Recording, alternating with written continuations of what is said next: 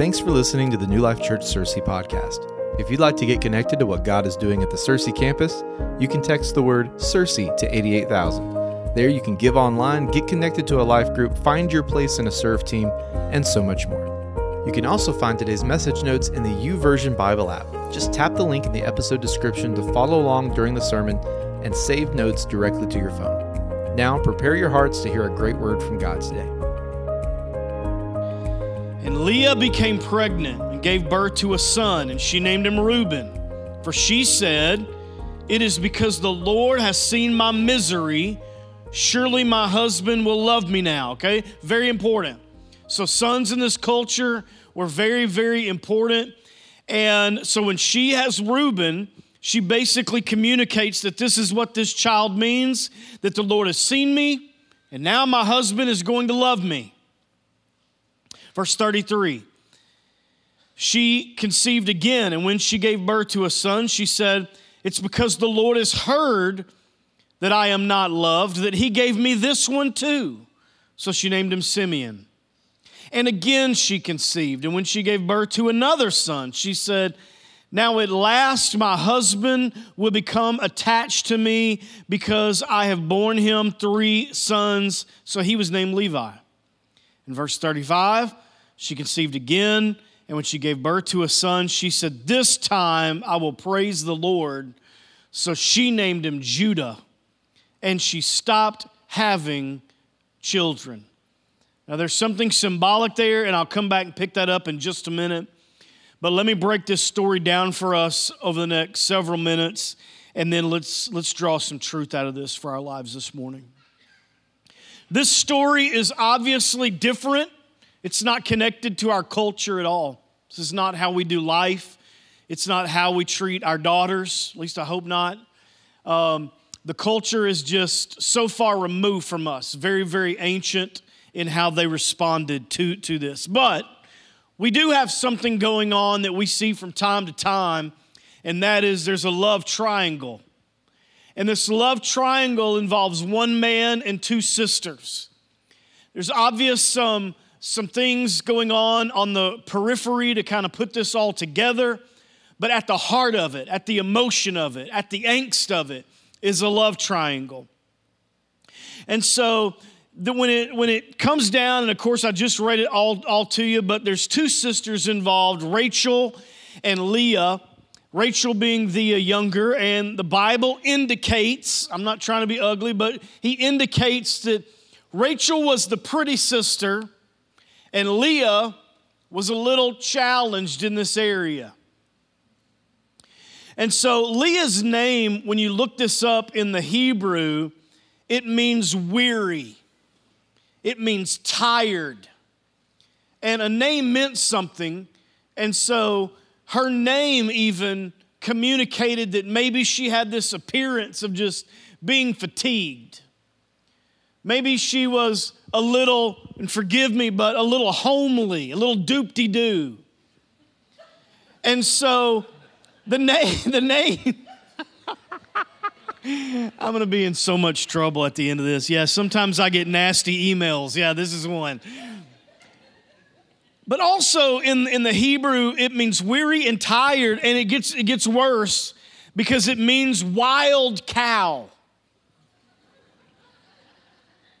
This untamed animal, just wild. Maybe it was, it could be associated to her personality style, maybe just unruly, maybe somewhat difficult to get along with, strong-willed, I don't know. But compared to Rachel, whose name means ewe, E-W-E, meaning a female lamb.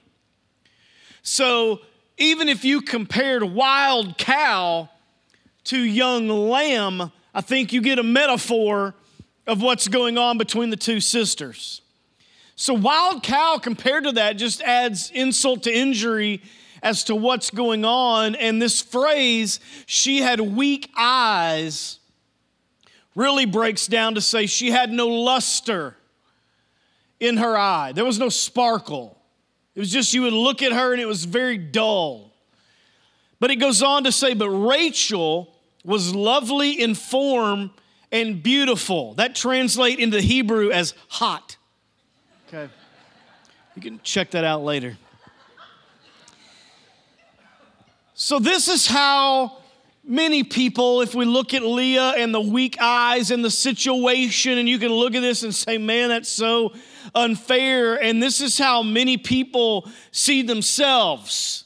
So let's start to build a connection to you and I this morning with this old story. We can hear about what's going on with someone, or we hear the applause of one person to another, or we look on social media and you scroll through it, you start your day with it, maybe you end your day with it, and there's this comparison trap we can fall into because we start to look at the Leahs and the Rachels of our world, and it's not a far step to look and go, someone is doing better than I am. Or someone is leaps and bounds ahead of where I would like to be personally. Someone is more attractive. Someone is more charismatic. Someone else has better behaved children. I know that's never happened to you. Someone has a deeper or more diverse portfolio. Someone has better health than you do. Someone sees greater results. It seems like no matter what they put their hand to, it turns out well. Someone is living their life the way you want to live yours. And this becomes in some way a Leah-Rachel scenario without all of the marital drama, but the ingredients are there. So you're able to look and you go, man, my eyes are so weak. My life has no sparkle or luster compared to them.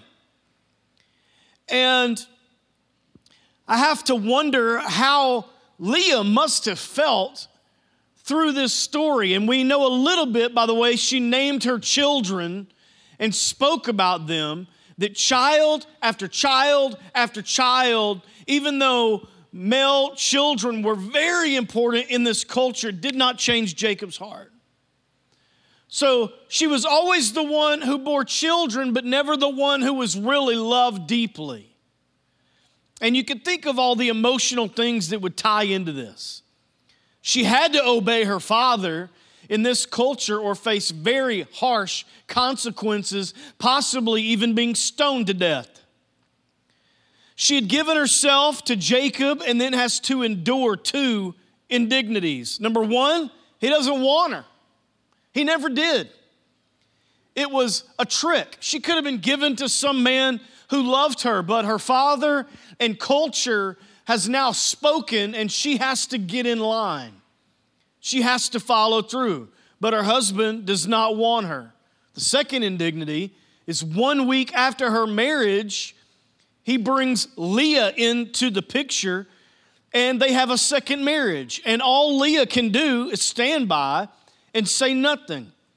In verse 30, says, Jacob lay with Rachel also, and he loved Rachel more than Leah.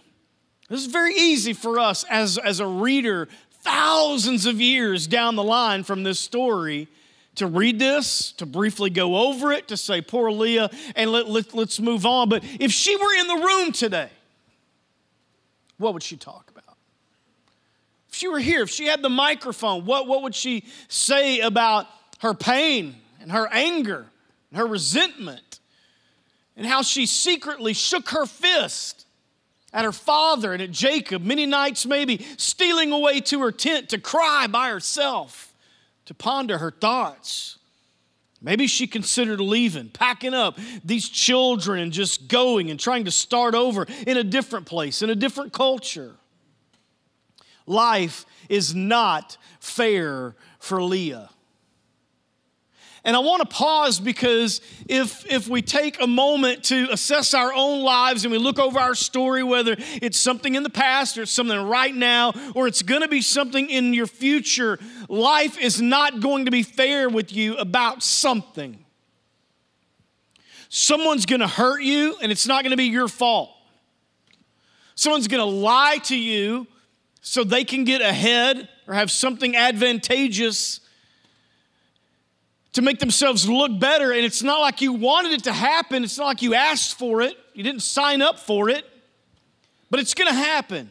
There's going to be some point past, present, future, where you're going to look at your life and go, that part of my life, that season, that story, that person was not fair to me.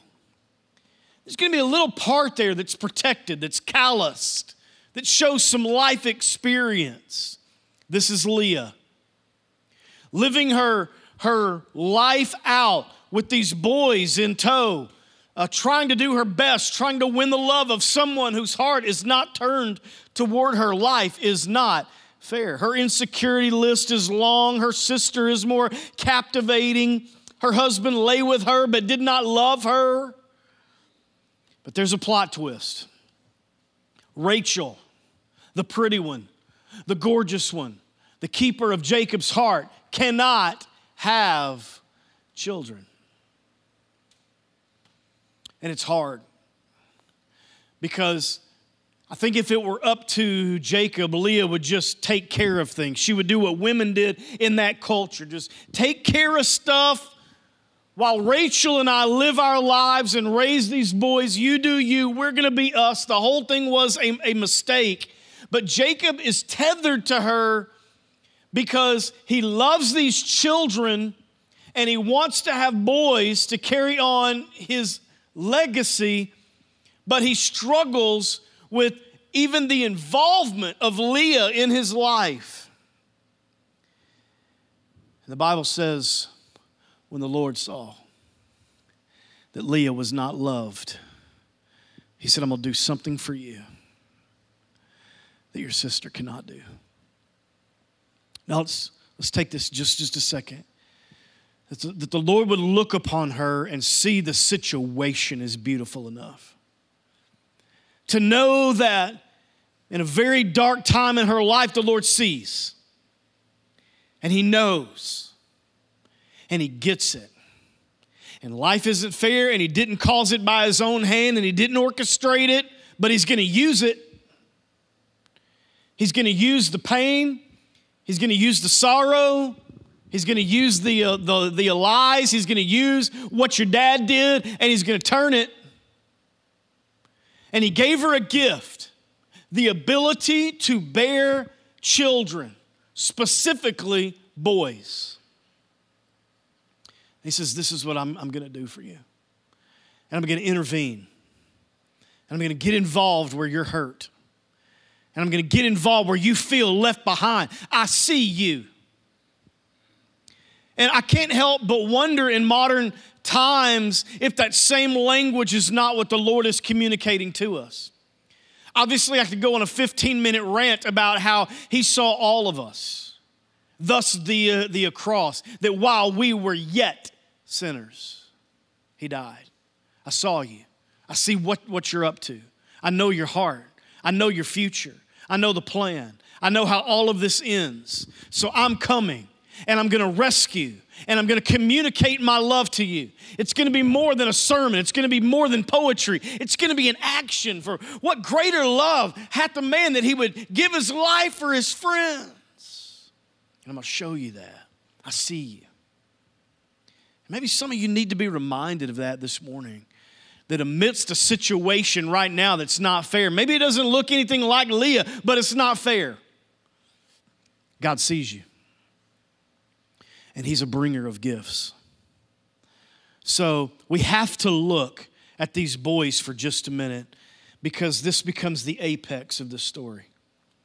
So Leah, it says, becomes pregnant, gives birth to a boy whose name is Reuben, and it means, behold, a son.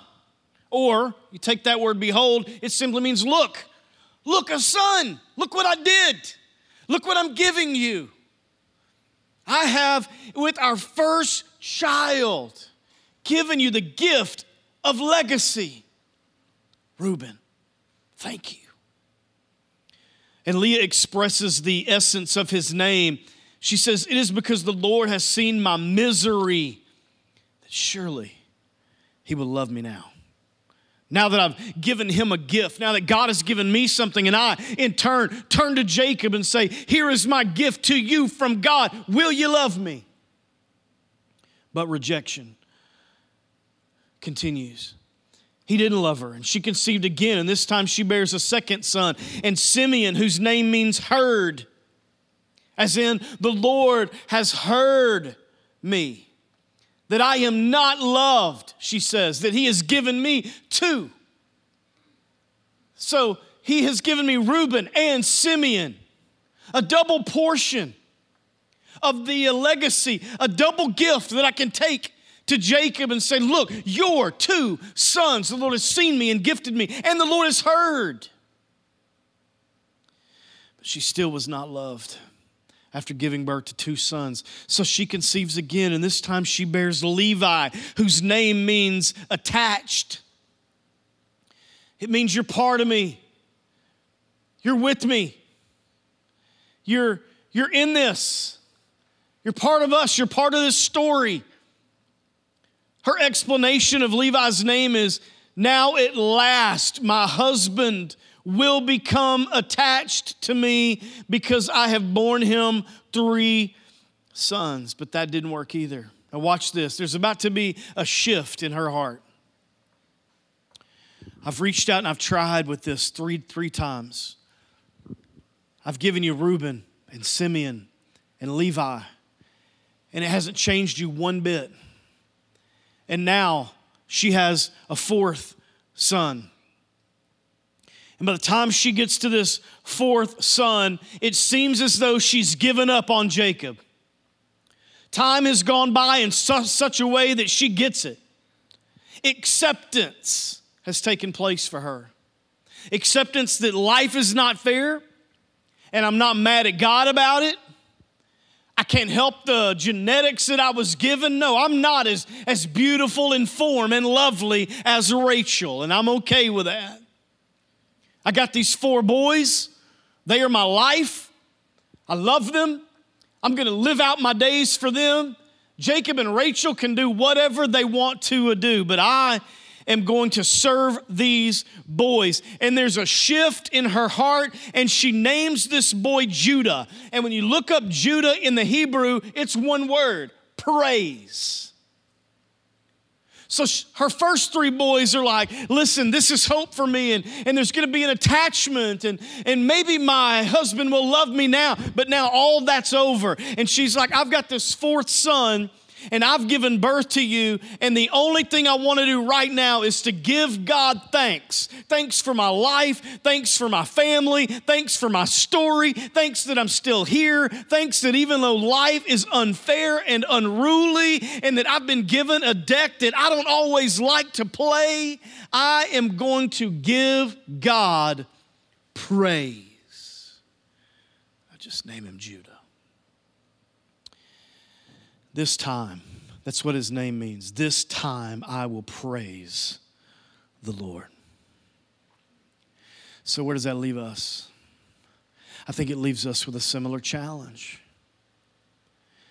We can keep on using God's gift in our life to try to please someone around us, to try to turn a circumstance, to try to appease something, to try to win someone's heart, to try to win the favor of other people. Or we can get to the place where we accept that life isn't fair. God didn't do it. He wasn't wringing his hands, making my life miserable. Sometimes life just gives you what it gives you, and you've got to choose in those times to praise God for your story, for all of it, for every chapter, for every letter, for every crossing of a T. You've got to be able to say, I'm going to give you thanks for all the times that I was weary and tired and fatigued in my life, lacked luster, for all those times I was scrolling through and wishing I was someone else. I'm going to give you thanks for that, for my life, for this gift that you've given me. I'm going to praise you. Let me show you how the Lord is so amazing. Each time, I want you to look at Leah's faith for a moment. Each time a son is born, she refers to God. Her circumstances obviously have brought her marital misery, but her view of God was one of trust. Leah bears 2 more sons, Issachar and Zebulun, plus a daughter named Dinah. In her latter years, Rachel is able to conceive and has Joseph, and she dies in Bethlehem, bearing the 12th son of Jacob, whose name is Benjamin, the only one Joseph wants to see when his brothers come. And Leah outlives Rachel. She dies. And we're not told when Leah died, but we know she was buried in the cave at Hebron with Abraham and Sarah and Isaac and Rebekah. In fact, Jacob in his last dying words tells us this startling news. He says, and it was there that I buried Leah. He leaves instructions that he wants to be buried, not with Rachel in Bethlehem, but with Leah. In the end, Leah has won Jacob's love. Looking back, I'm very tempted to say of Leah, what a tragic and difficult life. It's so difficult, and so many people in life were unfair to her. Her father created an awkward marriage. Her sister resented her. Her husband did not love her until late. However, it is the life of Leah that demonstrates God's ability to restore and the individual tapestry which God is weaving not only for them, but for us. So let me quickly read Leah's legacy to you. The priestly line comes through Leah's third son, Levi, the Levites. They were all priests. And in that line comes Moses and Aaron and Miriam. Without Leah, there is no Levi, so there is no Moses. There is no Genesis, Exodus, Leviticus, Numbers, and Deuteronomy. There is no 10 Commandments. There's no Exodus from Egypt. There's no prototype of a high priest upon which Jesus would model his intercession ministry for us. Leah's descendant Caleb was on the short list of those who entered the promised land after Israel wandered 40 years in the wilderness. At age 85, 45 years after Israel's failure to enter the promised land, Caleb said, I'm still as strong today as the day Moses sent me out. I'm just as vigorous to go out to battle as I was then. He probably got his spiritual tenacity from Leah. Centuries later, the elders of Bethlehem pronounce a blessing on Boaz, another descendant of Leah. Boaz is the great-grandfather of King David. It was Leah's fourth son, Judah, praise, who became the ancestor of King David and Solomon. Without Leah, we have no Judah. Without Judah, no Boaz, no David, no Solomon. Without them, we have no Psalms, no Proverbs, no Song of Songs, no Ecclesiastes. From Leah comes not only all the high priests, the Levites of Israel, but also the kings of Judah. So without her, we have no Asa, no Jehoshaphat, no Uzziah, no Hezekiah, no Josiah. Additionally, Isaiah, Jeremiah, and Ezekiel, all major prophets, descended from Leah. Ezra, the scribe, was a priest, also from Leah. Ultimately, all the key figures in the Christmas story, from Leah. Mary and Joseph belonged to Judah, the fourth son. Elizabeth and Zachariah belonged to Levi, the third son. Their son John the Baptist, likewise, from Leah. Anna, the older lady in the temple who gave thanks to God upon seeing the baby Jesus and spoke about him to all looking for redemption of Israel, was from the tribe of Asher. Asher came from Zilpah, Leah's son. The land of Zebulun is the sixth and last son of Leah. That included Nazareth, where Jesus grew up. This all comes back, and in a big, huge way, most of what we call our Bible, most of our heroes of faith, our characters of the Jewish culture are all from the womb of Leah. And so this morning when I look at this unfair life, yet how one gift from God turned into many gifts, who then turned into other gifts and other gifts and other gifts, who then roll forward and become gifts to even us sitting at this church at 2851 BB Cavs. It begs a question. What does God want to do with your unfair situation? Because you've got an option. You can give up. You can walk out. You can walk backwards. You can throw in a towel. You can say, I quit it all. This is too much, and life is unfair, and it's more than I can take. Or you can wait on God who sees you to put his hand into your life and watch one gift, and your physical eyes may never see the total outcome. The gift of God may outlive your life. Because of your faithfulness, your grandchildren might be blessed more than you. But it's a gift of God. It's a testament to your faith. So this is a story of believing in God more than in circumstances. On the cross, Jesus bore not only all of our sin, but He bore all of our questions. I like to think that when He asked, God, why have you forsaken me? This was Him joining us in our question marks for life. Things we don't get, things we don't understand, things we can't put under a microscope or find on Wikipedia. And we've asked these questions, not only why this, but why me?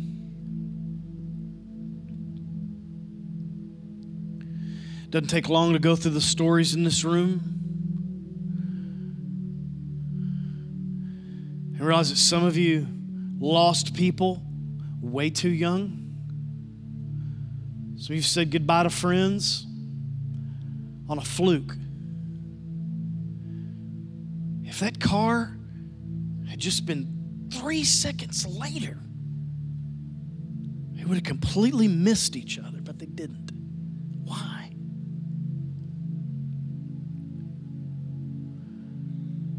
Our doctor said that only 1 out of 100,000 kids get this. So why was it yours? We say, why this? A good friend of mine this week reminded me of a close friend of his that he lost a year ago to a drunk driver. He was an incredible person, 3 very young children. 2 of them probably will not even remember him. He was so young. They're so young. Killed. His life taken away. We've all got a story that we've said, why this? Why me? How did this happen? How did I get here? And if we look at it through that lens and we just let it just look across the room laterally, there's no doubt there's a lot of unfairness in the room today. Some of you got left by people you loved for no reason at all. All you got was, I just don't want this anymore. And that was it.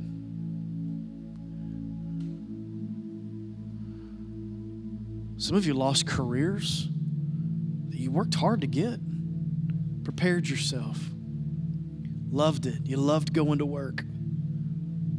Just folded.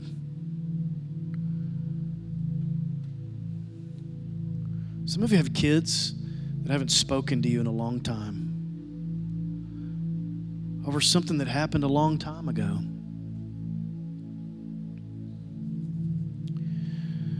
God, why? Why this? Why the unfairness? Listen, the ultimate test of faith, then I'm going to wrap this up and pray over us.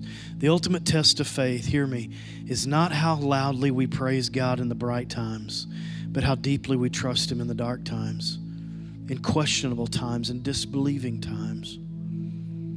Leah's life did not feel complete until she had Judah, until she had praise.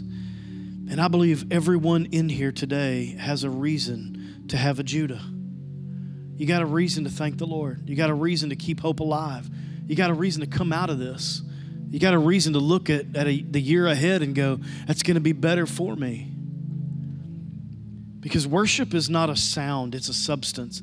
And Leah, watch this, chose to praise God from a place of trust, not from a place of truth.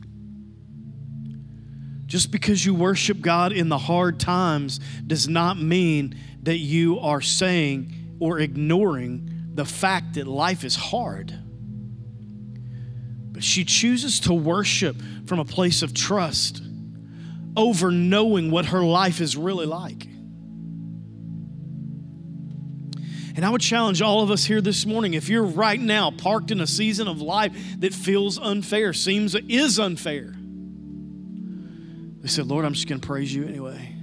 I'm just going to thank you because I know you know the full story. You've seen the end. It's appointed unto man once to die, and after that, we're with the Lord. Paul said to be absent from the body is to be present with God. We know how this thing ends.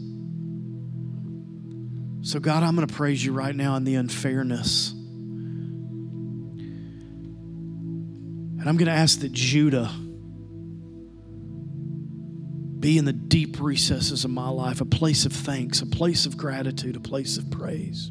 All right. Why don't you bow your heads with me this morning and all across the room.